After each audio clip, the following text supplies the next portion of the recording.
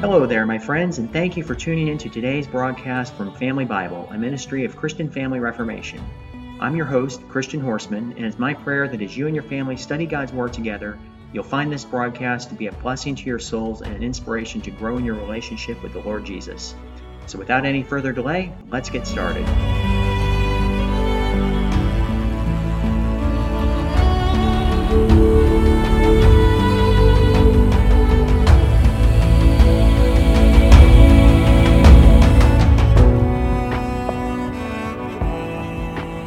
Today we're taking a closer look at the 15th chapter of the book of Matthew. In the first 9 verses of this chapter, we learn that no single duty that the Lord has laid upon us may be pleaded for the neglect of any other. The scribes are persons who, at a time when there was no such thing as printing, wrote out copies of the Jewish scriptures.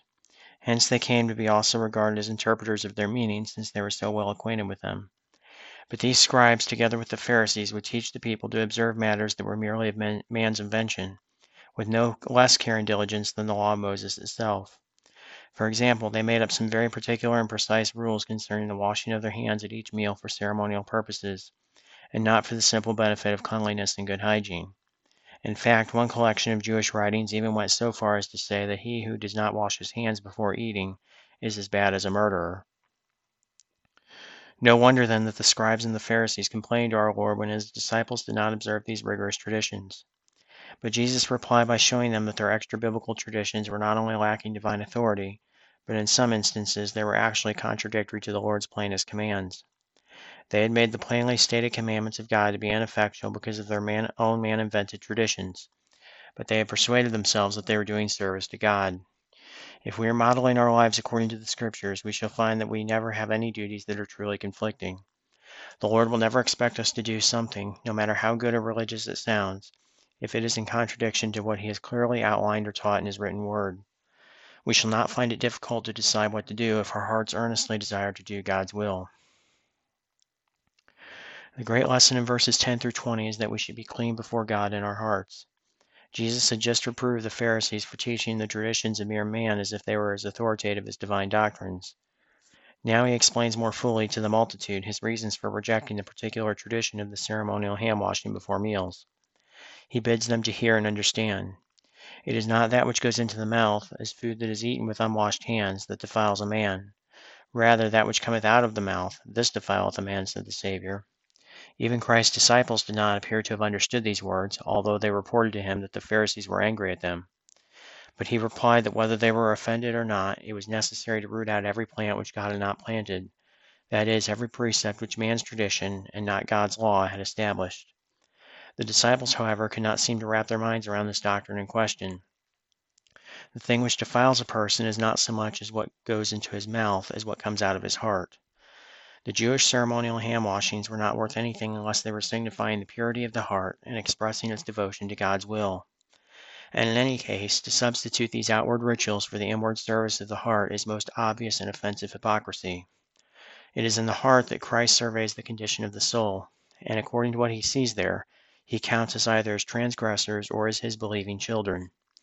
Therefore, if we entertain any evil thoughts in our hearts, let us repent of them and beseech the Lord Jesus to wash us, not with water, but in his blood, which alone can make our hearts clean and pure. Verses 21 through 28 reveal the details of the healing of a Syrophoenician woman's demon-possessed daughter. This poor woman was not a Jew. For the only recorded time in our Savior's earthly ministry, he departed out of Israel and went to the region of Tyre and Sidon, and there he manifested his great power to a Gentile believer. "O woman, great is thy faith," were the words of praise which followed her humble pleadings, which she repeated despite several rebuffs that she received. And the blessing for her daughter, which the Lord had been seeming to withhold, was graciously conferred. However little our petitions may seem to avail at first, let us never relax in their urgent utterance. Let us always remember that God may seem to withhold his good things from us for a time, but only in order to more effectually bestow them in the end. In the last chapter, we learned how the Savior fed 5,000 with 5 loaves and 2 fishes, and immediately prior to that miracle, he had first healed the sick amongst them. And in this chapter also, we find that the people were once again made to wonder and amazement as they witnessed the healing of the maimed, the lame, the blind, and others. This time they remained with Jesus for 3 whole days, and at length they had nothing left to eat. Yet they did not complain of their hunger. Rather, they left it for Jesus to first say, I have compassion on the multitude. If we seek first the kingdom of God and his righteousness, and take no anxious thought for this world's food, then we shall always find that God himself thinks of us and cares for us. From this miracle, let us never forget that our God can prepare a table for his people even in the wilderness. The same one who used a small number of loaves and a few little fishes to satisfy the hunger of 4,000 men, not counting the women and children, is the one who works out good things for us in the barren desert of this world, despite our own slender provisions. And this concludes our study today in the 15th chapter of the book of Matthew.